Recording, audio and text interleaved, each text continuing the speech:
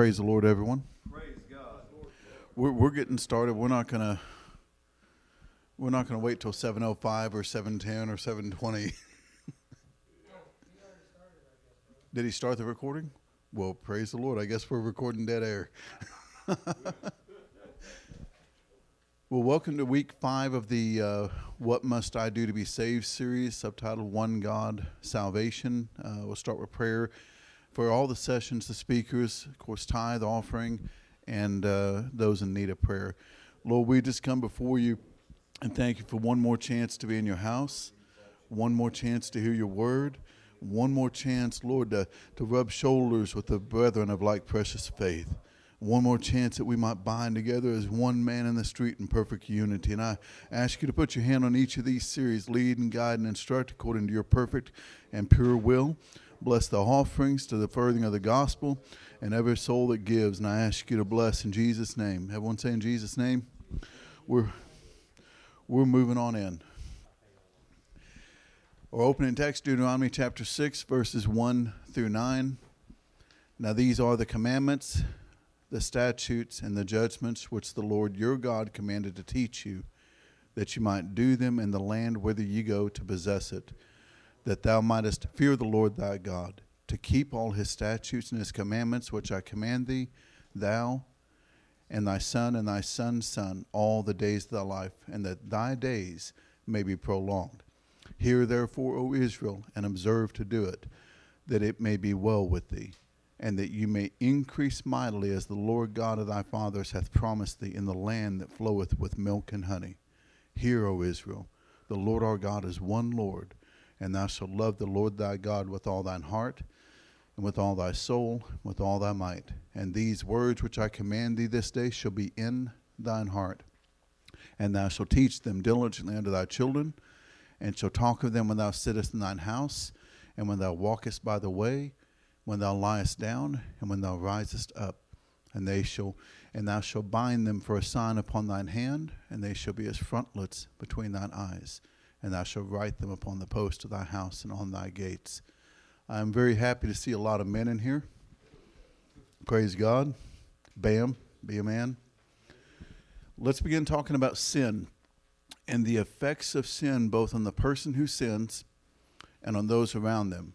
For sin does not just affect one person, but it can affect everyone. It can be a domino effect literally upon other people around. And we'll talk about repentance, remission of sins, the plan of salvation, and these will take us through today and the last session next Wednesday.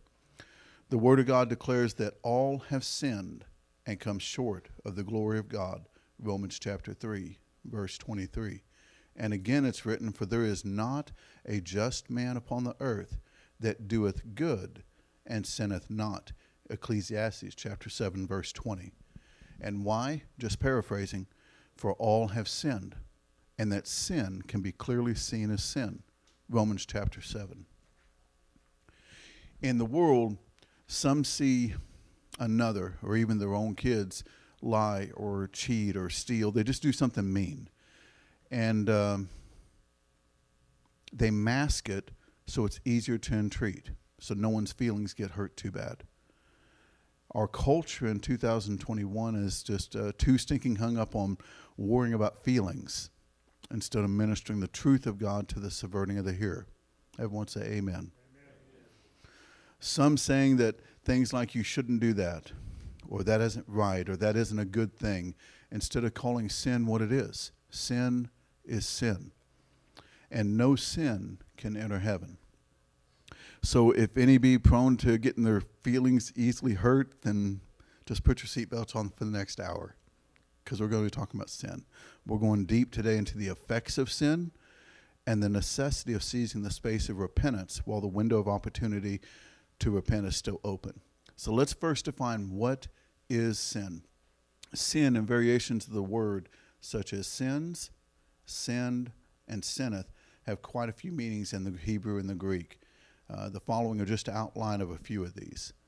Properly, it means to miss the mark and so to not share in the prize. It means to forfeit, and it means to lack. So, for example, to miss and forfeit and lack, the purpose and will of God in this life. To miss and forfeit and lack revivals, outpourings, miracles, signs, and wonders. To miss and forfeit and lack both physical and spiritual healing. To miss and forfeit and lack the opportunity to hear the still small voice of God, for the ears can be muffled by sin. To miss and forfeit and lack the prize of eternity in heaven, and everyone say, Lord, help me in my home. It's not worth missing heaven over a little bit of leaven. It's not worth missing heaven over a little bit of sin. It also means to bear the blame, for the one who sins is alone guilty of that sin. No other human being can make another person sin, and the devil cannot make a saint sin. And it also means an offense, sometimes habitual sinfulness and its penalty. And it means sacrifice. Sin can cause a person to sacrifice, to give up and lose what was rightfully theirs. Sin, and last sin, means harm he or she hath done, offend, offender, and to lead astray. When any saint sins, then this not only affects the saint, but also the church. And the body suffers when one person sins. And it affects the saint's ability to witness to a lost and dying world. For the saint's light is hidden under a bushel. And by the saint sinning, those around can be offended. Offenses will come, but woe unto him through whom they come. St. Luke chapter 17, verse 1. And by the saint sinning, this can lead others astray to either lose faith in their being true Christians, or that there's no power with God to overcome sin, or that the sin the saint is doing is okay for them to do. Does this make sense so far? The effects of sin. Let's take a look at the first acts of sin in the earth. God gave one commandment to Adam. Do not eat of the tree of the knowledge of good and evil. Genesis chapter 2, verse 16 through 17. Then God creates a wife for Adam. Adam sees her for the first time, gets all googly-eyed, instantly turns from I am a man to a drooling puppy. Adam falls in love, and everyone say, aw. Okay? And what does Adam say? He looks at her and says, whoa, man, and she's named woman. Okay? That's how it happened. And the wedding bells of bliss carry on in that home of Adam. As it is written, whoso findeth a wife findeth a good thing, and obtaineth favor of the Lord. Proverbs chapter 18, verse 22. This brings us to the very first act of sin by any human being. We'll start at verse 6. And when the woman saw that the tree was good for food, which represents lust of the flesh, and that it was pleasant to the eyes, which represents lust of the eyes, and a tree to be desired to make one wise, which represents the pride of life, she took of the fruit thereof and did eat, and gave also unto her husband with her, and he did eat. Now before this point, Sister Eve is doing all the talking with the serpent, and Adam is silently listening, allowing his wife to be the spiritual voice for the family. This poor drooling puppy, who is head over heels in love with his wife, is following a motion to please his wife instead of first obeying the still small voice of God. And this, brothers and sisters, still happens today for men who have not grown in spiritual maturity, and for women who desire to lead in the things of God. So this resulting in Adam, the man of the house, the priest of the home, Adam brings sin into the world. Verse 7, the eyes of them both were opened. They knew that they were naked, and they sewed fig leaves together and made themselves aprons. Sin reveals the unrevealed. All the while, humanity all too often looks for how to hide their sin, how to cloak it so it is not easily seen by others. Verse 8, and they heard the voice of the Lord God walking in the garden in the cool of the day, and Adam and his wife hid themselves from the presence of the Lord God amongst the trees of the garden. Unrepented sin, brothers and sisters, can cause distance from the Holy Ghost and from the holy things of God. And it can hinder the person's ability to pray and their ability to effectively pray and fast. Verse 9, and the Lord God called unto Adam and said unto him, where art thou? Meaning, do you understand spiritually where you are at this very moment because of your sin? Verse 10, and he said, I heard thy voice in the garden, and I was afraid because I was naked, and I hid myself. Sin brings fear to this due to the state of where the person is and of impending judgment. This can be a good thing, for it means the person's conscience may not be seared. So there's hope. But to run and hide from God is not what we must do. But we must boldly come to God as soon as we know we have sinned, so to abase ourselves in repentance, and that we might receive the grace and mercy of God in time. Meaning, in the space of repentance. For that space will not stay open forever. For once God closes the door, no man can open that door. Verse 11, and he said, who told thee that thou wast naked? Meaning, what voices are you allowing to speak spiritual things into your life? This is good. Hast thou eaten of the tree? Wherefore I commanded thee that thou shouldest not eat. Meaning, what are you allowing in your tabernacle of holiness, in your body, your temple? And what are you allowing in your tent, your home? Verse 12, and the man said, the woman whom thou gavest to be with me, she gave me of the tree, and I did eat. God already knew what Adam and Eve had done, for he sees all, he knows all. There are no secrets to God. I think we all know that. He knows the uprising, the downsetting. He knows where we're faithful. He knows where we're very far from faithful. He knows if we pray without ceasing. He knows if we're worship. He knows if we're fasting. He knows. There's no secrets. But the Lord asked Adam 3 specific questions, these having several purposes, one of which was 3 chances to repent. But Adam unwillingly employs 2 critical thinking errors, deflection and victim stance. Deflection is when confronted about sin or fault, the person changes to focus to another in hopes of removing the lens of examination on self for their failures, and they offer another person up as a sacrifice in their place. Victim stance is the person portrays himself as the helpless, poor, pitiful victim. These give a partial picture, a marred picture of the situation to reinforce their stance, and these take no accountability for their culpability, but it is always someone else's fault, for they are just the fragile and poor and helpless victim. And that poor, pitiful me spirit can be changed to victorious me. It's really good that it's raining, because that's going to flow perfect into this message. I mean, like really perfect. I was going to ask Brother Gary to give us sound effects of rain at one point, and this is great. But Adam, when confronted by God, does not repent. But instead, he takes the victim stance to do what? He blames the woman. It wasn't my wife. The woman, okay? Can you imagine his wife's heartbreak when, as they both stood before God, her husband speaks as though she was nothing to him when she said, it's the woman. She would have been utterly broken in heart. Adam could have protected and shielded his wife, but he did not.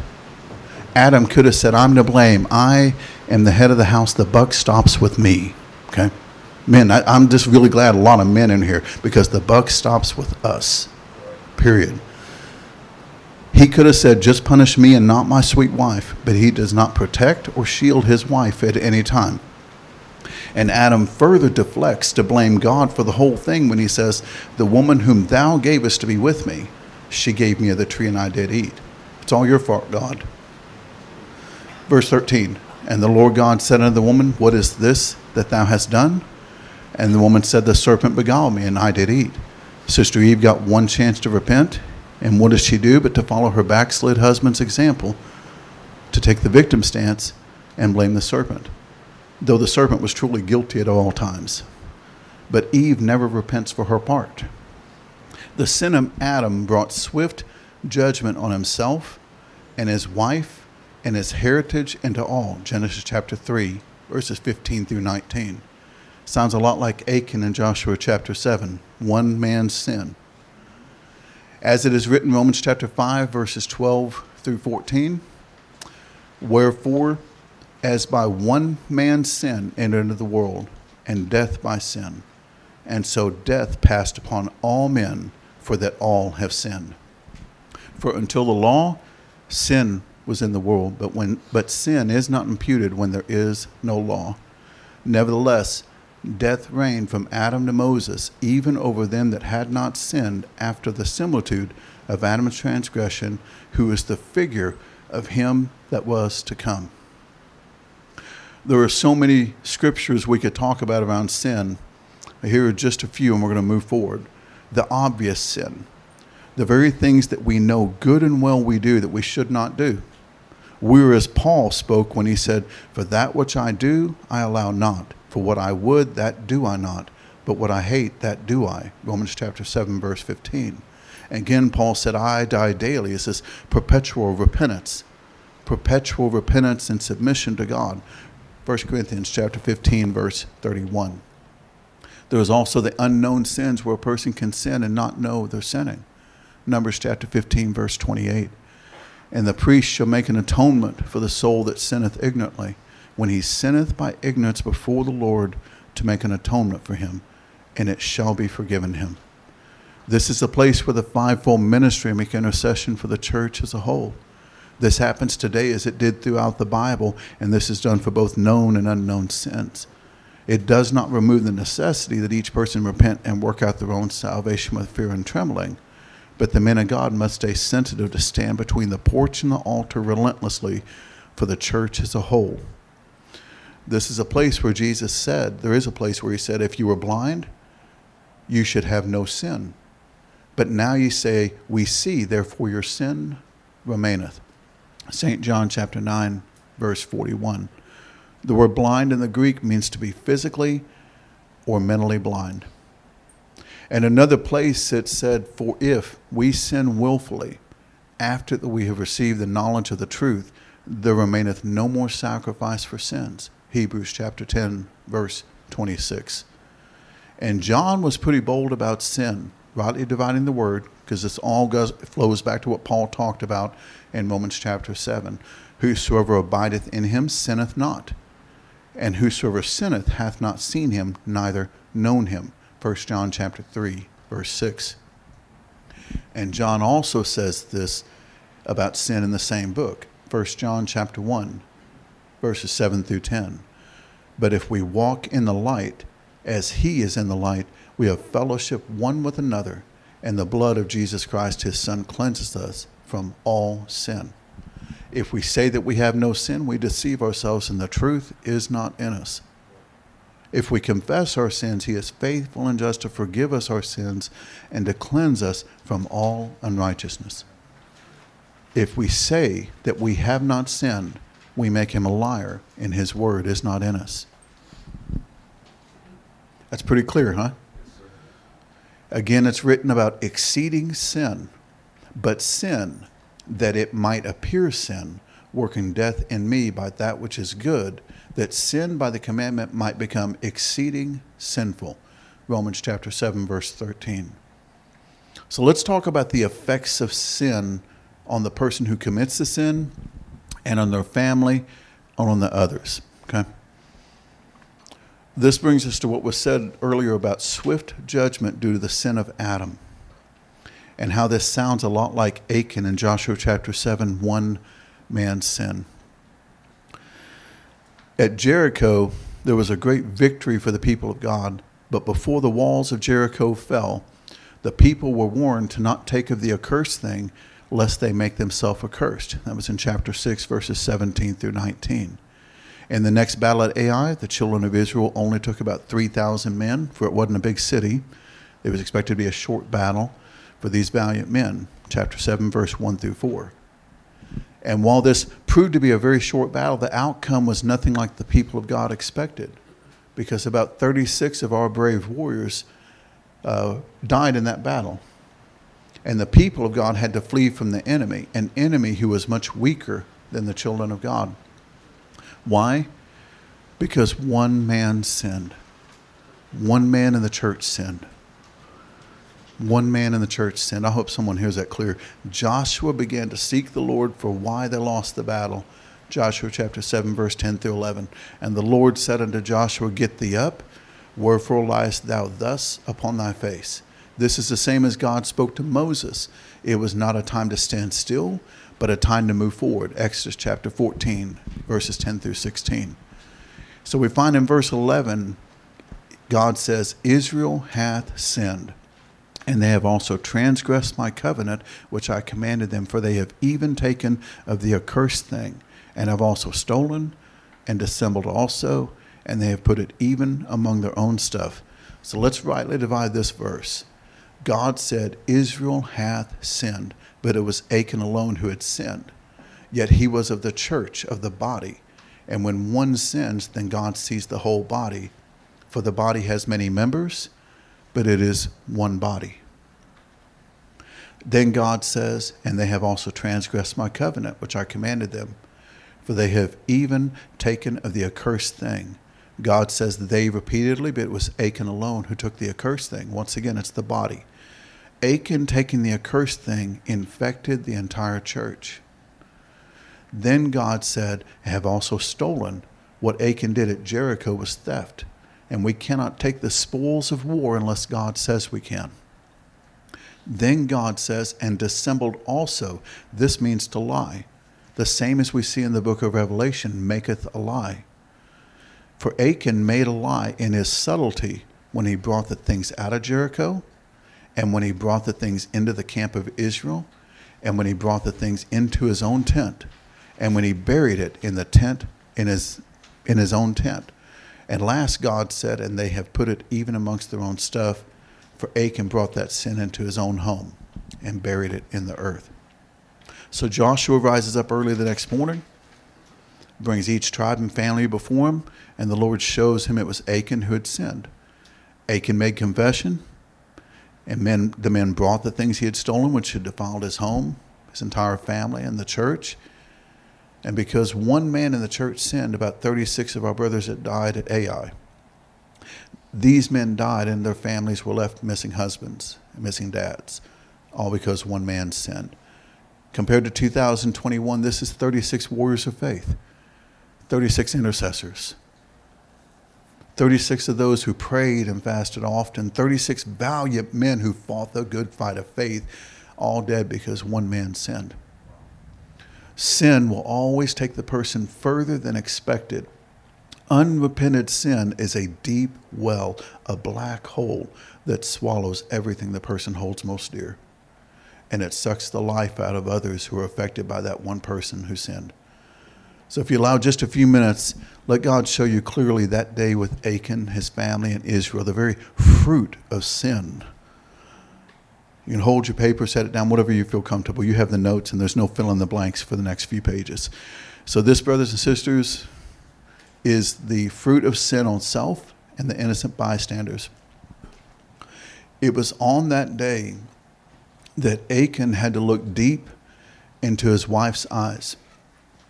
It was the very last day of her life. And all Achan can see is this was the woman who gave him many sons and daughters. She bore the deep marks and scars of delivery so that he had a heritage and that his name would continue. This woman who put her trust in her husband to protect her and their children from all harm and shame and reproach. This woman who trusted her husband to be the priest of the home, to guide their family in the way they must go to be saved. This woman who was innocent of this sin was about to suffer because the man of the house coveted, longed for, lusted after, burned in his heart after that which was forbidden. At first, his wife and children would have felt the sting of sin of Achan. Those around looking, pointing the fingers. You know how people are, always rumors and gossipers, and there's always people who stop in traffic. Achan's wife looks across at other wives, her friends, and all she can do is hang her head in shame. For when you're married, you're no more two, but you're one. If the wife sins, it affects the husband. If the husband sins, it affects the wife. They're no more two, they're one when you get married, okay? His sin meant she would bear it even though she was innocent. And his children, who at one time could boast about their dad, who was a warrior for the Lord, now have no pride for their dad. And these kids, all they can do is look at their friends who all stand at a distance from them. But the judgment of man was nothing compared to the judgment of God.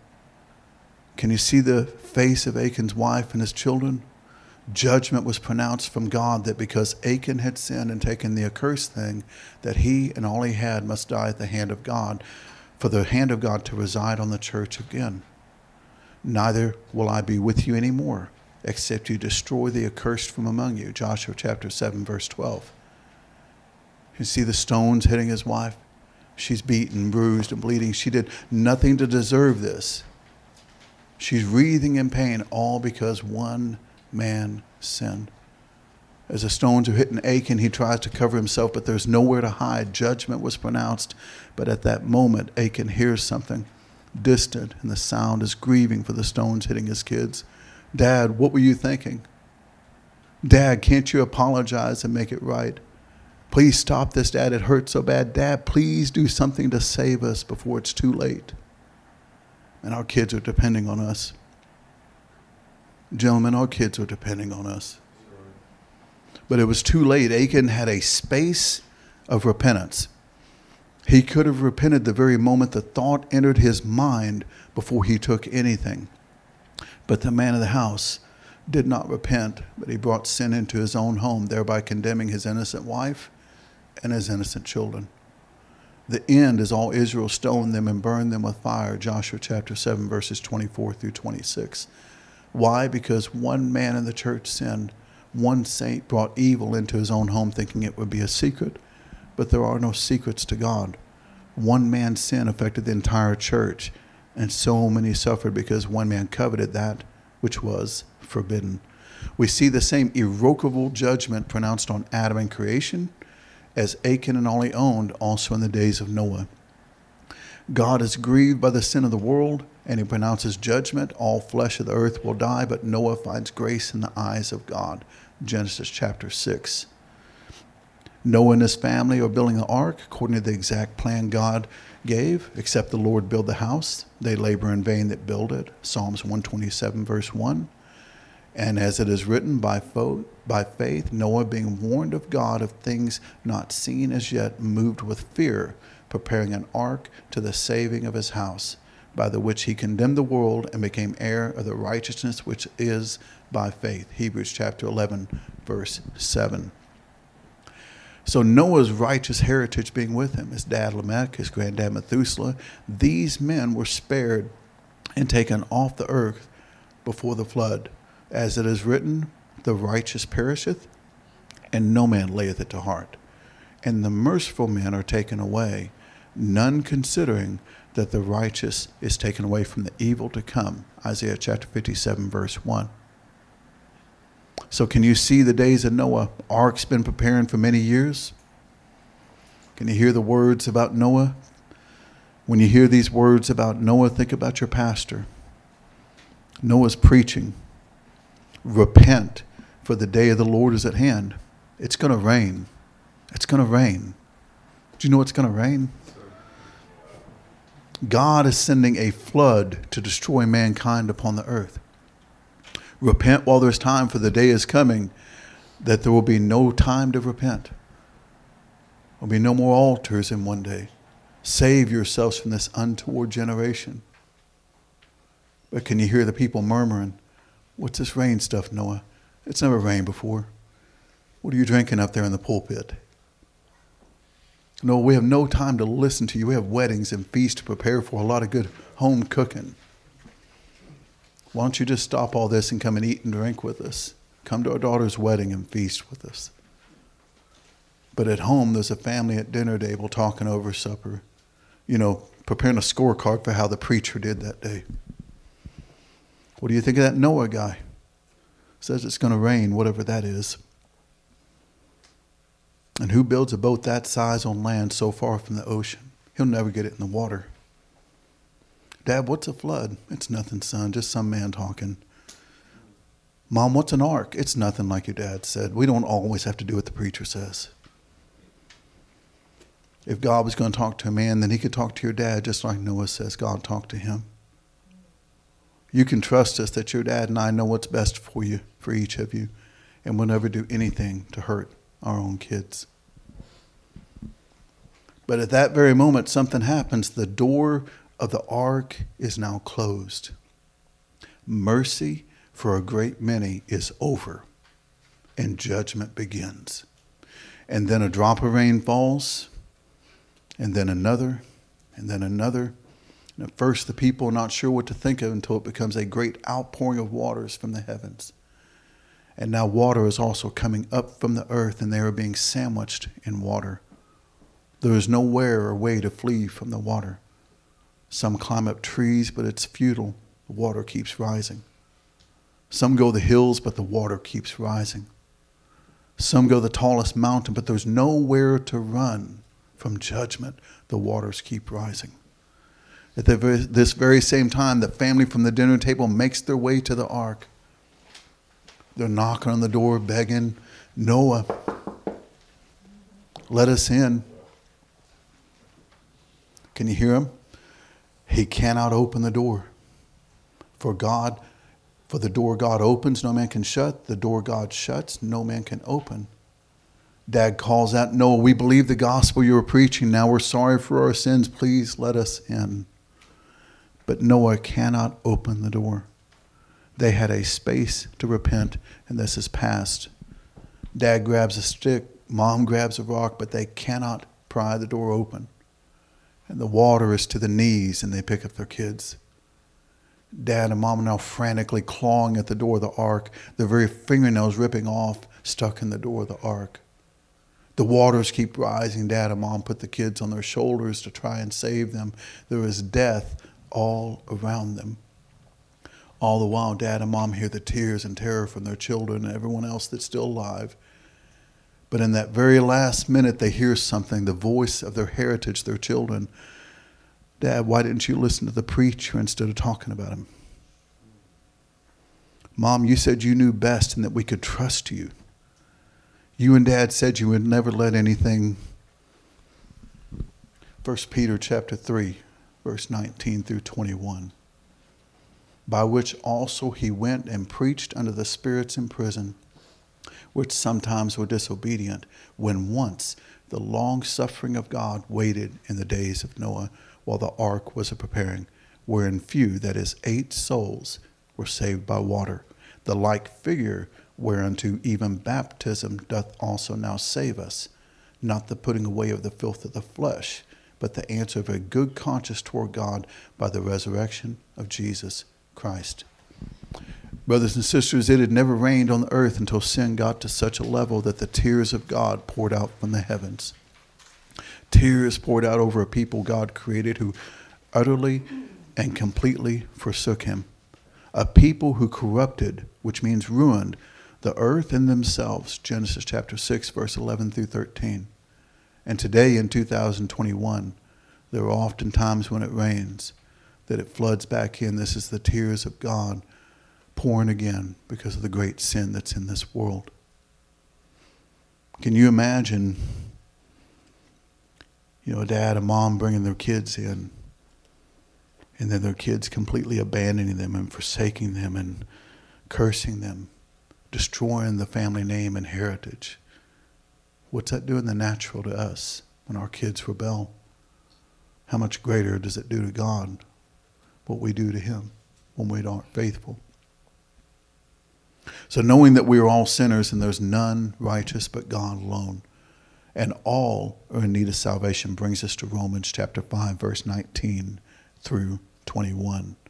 For as by one man's disobedience many were made sinners, so by the obedience of one shall many be made righteous.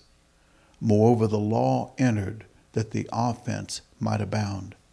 But where sin abounded, grace did much more abound, that as sin hath reigned unto death, even so might grace reign through righteousness unto eternal life by Jesus Christ our Lord. So think about deliverance. Water can either save or destroy. In the natural, there must be fluids, water for the body and the organs to function.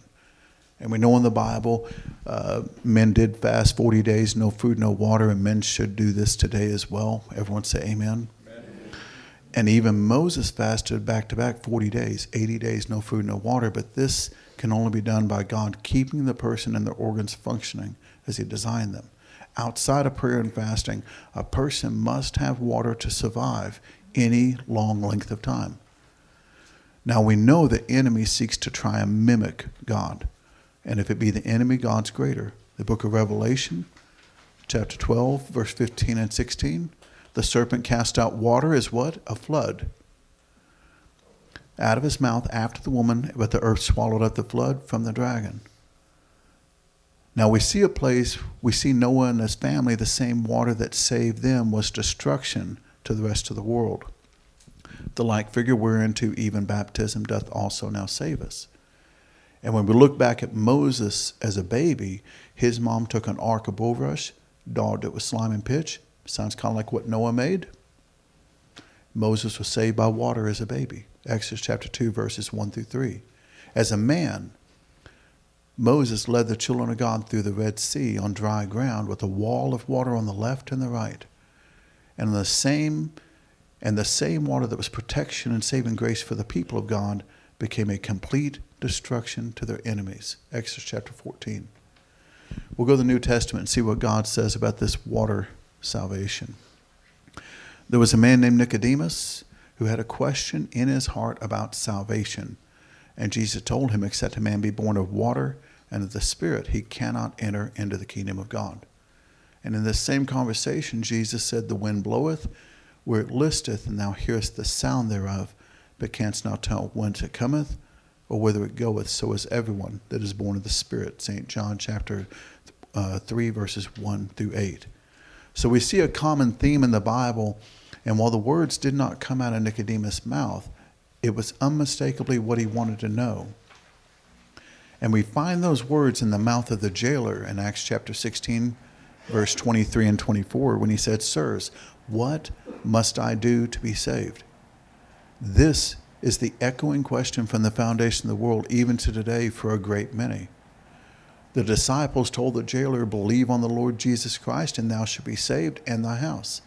Then they spoke the word of God to him, the plan of salvation, and they were baptized. But what does it mean to believe? It is to have faith. Now, if believing is all and he needs to be saved, then we find in James chapter 2, verse 19, thou believest that there is one God, thou doest well. The devils also believe and tremble. Well, it's clear that the devil believes, but he cannot enter heaven just because he believes. But we do find the following about the waters of baptism. He that believeth and is baptized shall be saved, but he that believeth not shall be damned. Mark chapter 16, verse 16.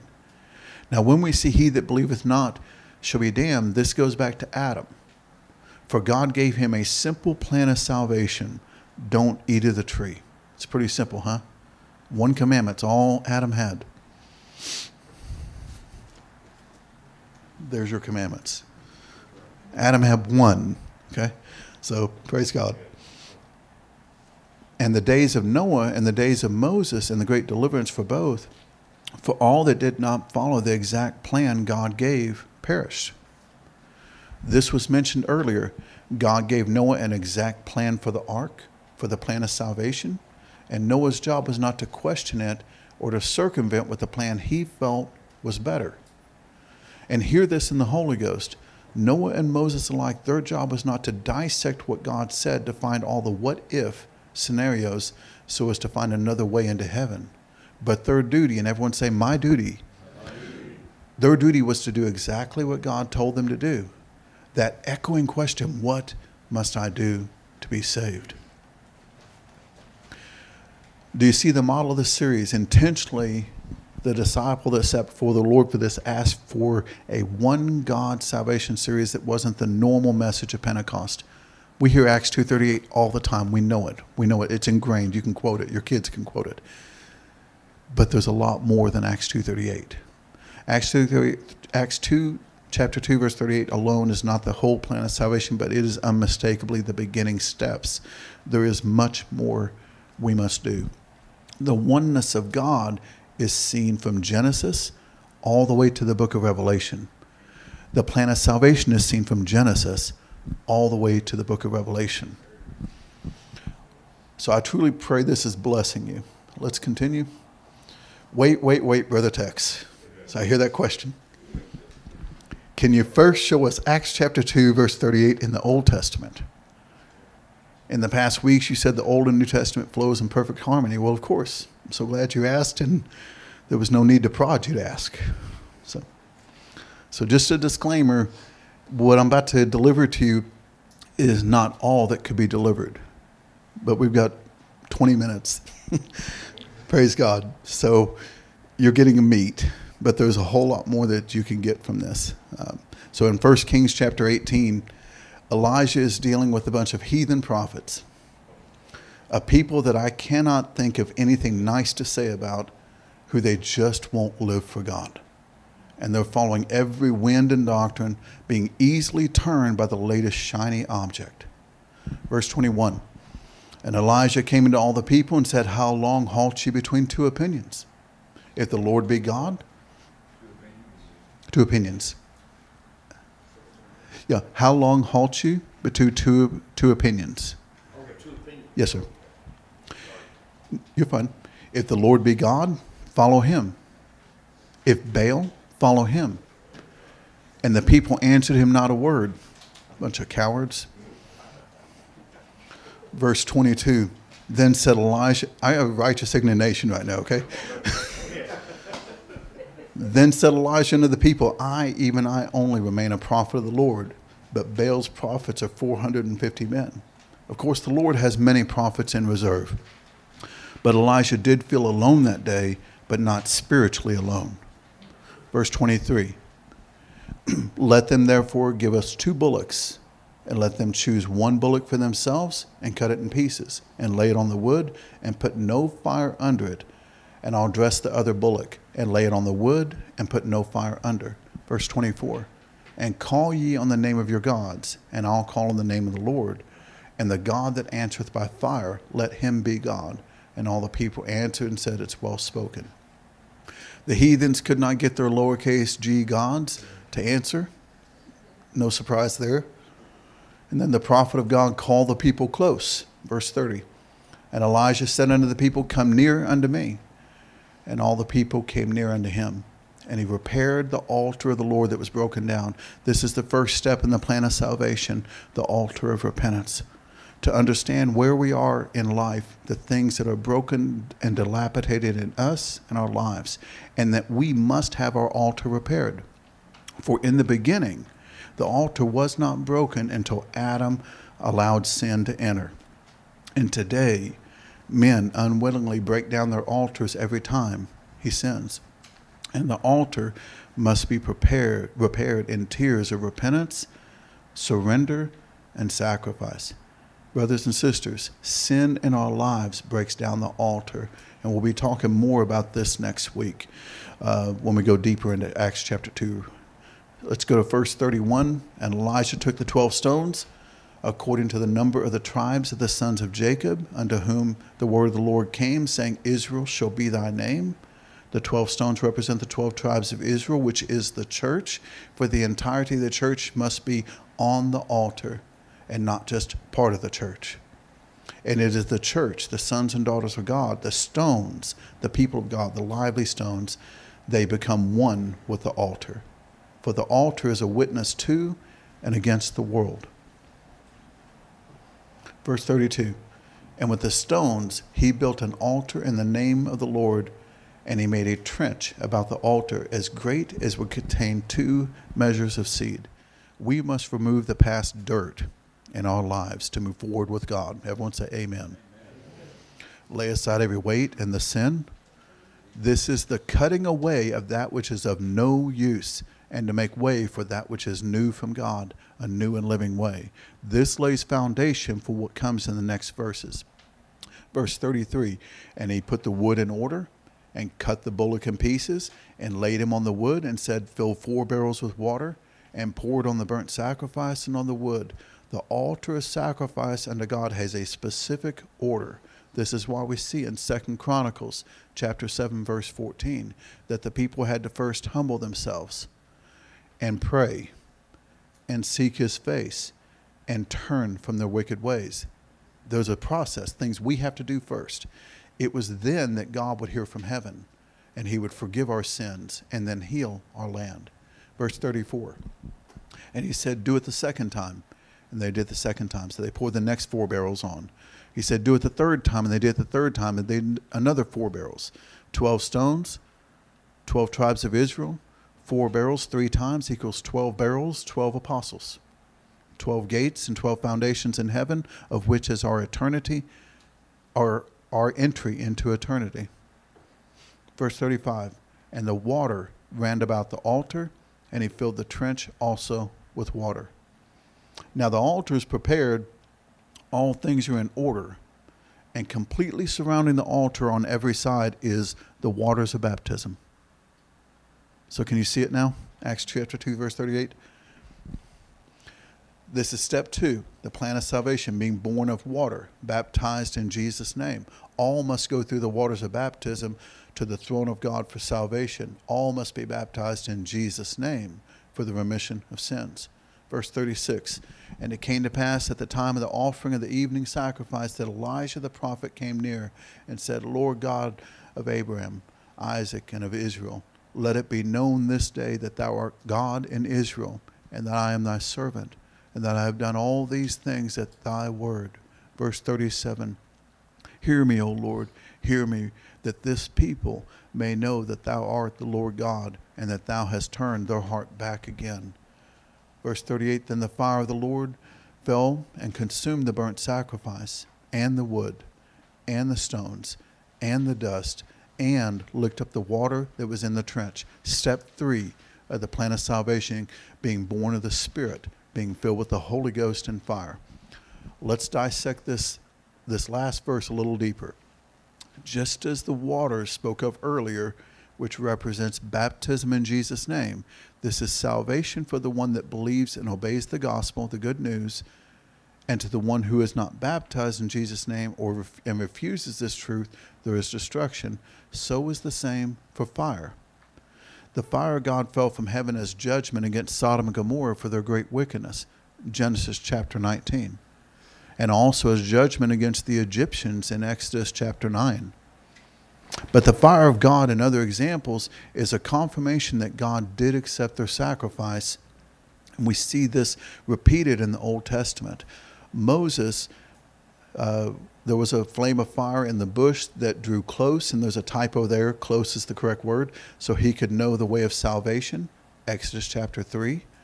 David built an altar to the Lord, and after he prayed, fire fell from heaven and consumed his sacrifice, 1 Chronicles chapter 21. We see the same for Solomon when he prayed, 2 Chronicles chapter 7.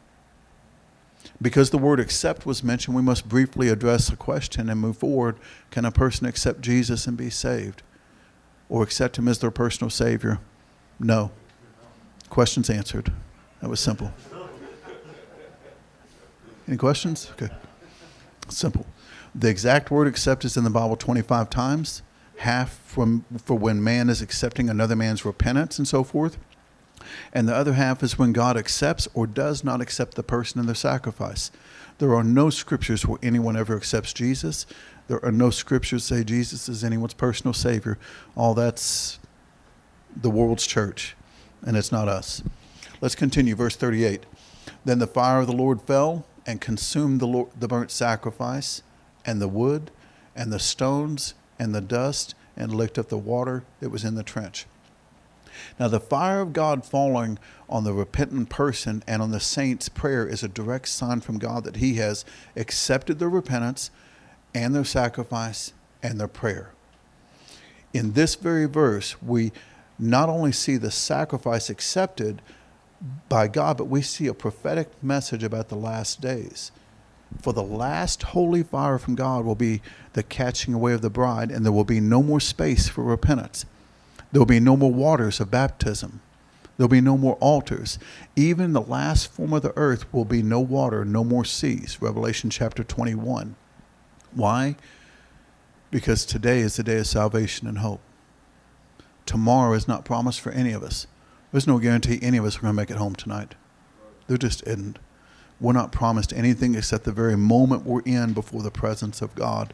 And this is our space of repentance, our time of repentance. There is none who know the day or the hour that the Lord will return, not even the angels, but God alone knows this. And today, God is our tender and merciful and compassionate Savior who is patiently waiting with great long suffering, just like he did at the days of Noah. But in that day, that last day, he is judge of all, and who can stand before the Lord? We see the fire of God falling in the Old Testament, but let's see where this is in the New Testament. St. Luke chapter 3, verse 16.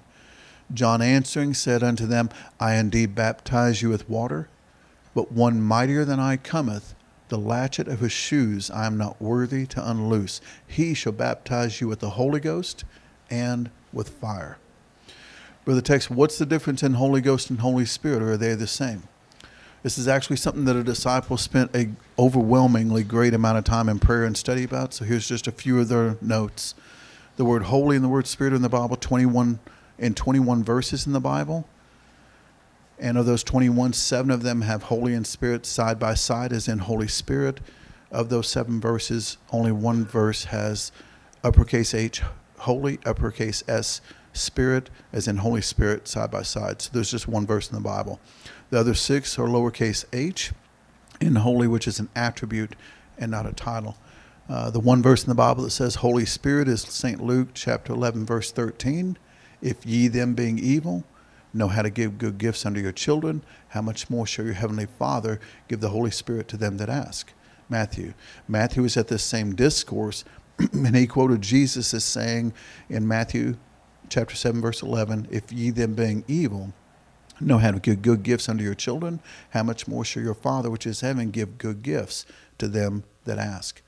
The exact title, Holy Ghost, with uppercase H, uppercase G, is in 89 scriptures in the Bible.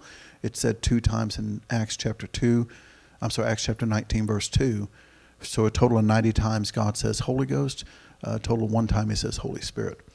So Acts chapter 19, verse 2 flows with salvation. So he said unto them, have you received the Holy Ghost since you believed? And they said unto him, we have not so much as heard whether there be any Holy Ghost. God says he'll baptize you with the Holy Ghost and fire. There are no scriptures about being baptized in the Holy Spirit or Holy Spirit and fire. God says he purchased the world with the Holy Ghost, purchased us with his own blood, but there's no scriptures about the blood of the Holy Spirit of purchasing us. And God says blasphemy against the Holy Ghost shall not be forgiven unto men, but there are no scriptures about blasphemy against the Holy Spirit. So much could be said about the world's adoption and cleaving to one over the other, but the question to you, do you not feel the difference burn inside you when you hear or say Holy Ghost versus the other? That, brothers and sisters, is the unity with the Holy Ghost. It is the same. It's the same as when you hear the preached word. You know, it comes forth and something burns inside of you. You feel that connection inside of you. And you just physically feel it. I lost my place. I hit a button on the keyboard, Brother Gary. Praise God.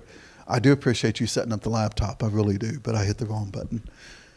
So let's speak about one more plan of salvation scripture, and we'll pick up with the fire of God next week and what the fire and the plan of salvation is today. Isaiah chapter 28, verses 10 through 12. For precept must be upon precept, precept upon precept, line upon line, line upon line, here a little and there a little. Precept upon precept, then repeated, is the commandments through the entire Bible that interlock and connect in perfect harmony. Line upon line, and then repeated, is the cord connecting the precepts in the span of time from the Old Testament to the New Testament and to the fruition of all that is. Here a little and there a little of those who refuse the truth of God, and the apostate who will fall backwards and be broken. Verse 11, for with stammering lips and an unknown tongue will he speak to this people. Verse 12, to whom he said, this is the rest wherewith you may cause the weary to rest, and this is the refreshing, yet they would not hear. So I put a few notes here at the end we didn't get to last Wednesday, and I thought this would be good to end the session talking about this question, because it's something that a lot of people have asked through the years, and I'm sure there's others in the room that have been asked this, but there's people who have come to me many, many times, more times than I can count, because they were concerned they had done this sin. And so I want to talk just a little bit about this, okay? What does it mean to blaspheme the Son of Man, and what's it mean to blaspheme the Holy Ghost? St. Matthew chapter 12, verse 31 through 37. Wherefore I say unto you, all manner of sin and blasphemy shall be forgiven unto men, but the blasphemy against the Holy Ghost shall not be forgiven unto men. And whosoever speaketh the word against the Son of Man, it shall be forgiven him. But whosoever speaketh against the Holy Ghost, it shall not be forgiven him, neither in this world, neither in the world to come. Either make the tree good, and his fruit good, or else make the tree corrupt, and his fruit corrupt. For the tree is known by his fruit. O generation of vipers, how can ye, being evil, speak good things? For out of the abundance of the heart the mouth speaketh. A good man out of the good treasure of his heart bringeth forth good things, and an evil man out of the evil treasure bringeth forth evil things. But I say unto you, that every idle word that men shall speak, they shall give an account thereof in the day of judgment. For by thy words thou shalt be justified, and by thy words thou shalt be condemned. And just to piggyback there, if you will, we're accountable for the words we say. We're accountable for the words we don't say, that we were supposed to say. Is that good? Because sometimes we should be that bold as a lion, but we hold back. So that's a two-edged sword there. Blasphemy in the Greek has many meanings. Here are just a few related, and these are specific to evil against God, vilification and evil speaking, railing, which is speaking against, impious, and saying that is a rumor, to hinder, injure, or hurt. Those that blaspheme the Holy Ghost are the same ones who the Lord speaks about who will fall away in Hebrews chapter 6, verse 4 through 6. And this is a specific scripture that folks have come to me with quite a few times. For it is impossible for those who are once enlightened and have tasted the heavenly gift and were made partakers of the Holy Ghost and have tasted the good word of God and the powers of the world to come, if they shall fall away, to renew them again unto repentance, seeing they crucified to themselves the Son of God afresh and put him to an open shame. And this scripture isn't saying if you commit a sin, that means there's no space for you. This is a completely different text. It means it has a completely different meaning. To fall away means to apostatize. And apostasy means to forsake or renounce the faith and leave the truth of God for another way that is not truth. An example, to follow the plan of salvation, Acts chapter 2, verse 38. Having the revelation of salvation, that God is one, his name is Jesus, but to turn to another faith that is not truth and even opposed to this truth. Good example, to go from this truth and become a Buddhist. That's an apostasy. To go from this truth and become a triune believer. I don't even say the word, it's such an abomination. But that's an apostasy. You can't go from oneness to go to believe in duality of gods. That's an apostasy. Is that clear enough? Okay. To speak against the Son of Man, which is humanity, can be forgiven. But to speak against the Son of God, which is the Holy Ghost, which is our redemption, which is our salvation, which is our inheritance and eternity in heaven, this can never be forgiven. For those have left their inheritance in such a way that they can never be renewed. These are blotted out of the book of life, as it is written, St. Matthew chapter 7, verses 21 and 23. Not everyone that saith unto me, Lord, Lord, shall enter into the kingdom of heaven, for he that doeth the will of my Father which is in heaven. Many will say to me in that day, Lord, Lord, have we not prophesied in thy name? And in thy name cast out devils, and in thy name done many wonderful works. And then will I profess unto them, I never knew you. Depart from me, ye that work iniquity. When God blots them out, he's blotted them out. There's no remembrance of any good. There's a scripture, and I didn't add it in here, and I apologize, where he talks about the person that goes there, all their good, when they commit the trespass, is completely wiped away forever. And it's gone. It's as though they never did anything good in their life. It's all erased. Brothers and sisters, you can pray for anyone on the planet, but never pray for the apostate. God will not hear, for they are blotted out once they apostatize themselves. So just a few references. 1 John chapter 5, verse 16. Hebrews chapter 6, verses 4 through 8. 1 Timothy chapter 4, verse 1 through 2, Titus chapter 1, verse 15. And I've read those off for the recording's sake, for any that listen to the recording. So be at peace in Jesus' name if this thought has crossed your mind that you might have done the unforgivable. Know this, those that are truly apostate have no desire for truth. They are blind and deceived to believe a lie, and their conscience is seared. And they would avoid this series like a plague. They are too busy saying and sowing rumor to hinder, injure, and hurt the innocent. And this, brothers and sisters, is the heartache of God. For the apostate work to turn others from the truth of God with their delusional lie. But know this, for saints who struggle with sin from time to time, or maybe just have some hard days and seasons where seemingly God cannot hear you anymore, if you're here and listen to the recording and believe this truth with all your heart, and feel that tug at your heart from the Lord to draw ever closer to Him, then there's no apostasy in you. Be at peace in Jesus' name.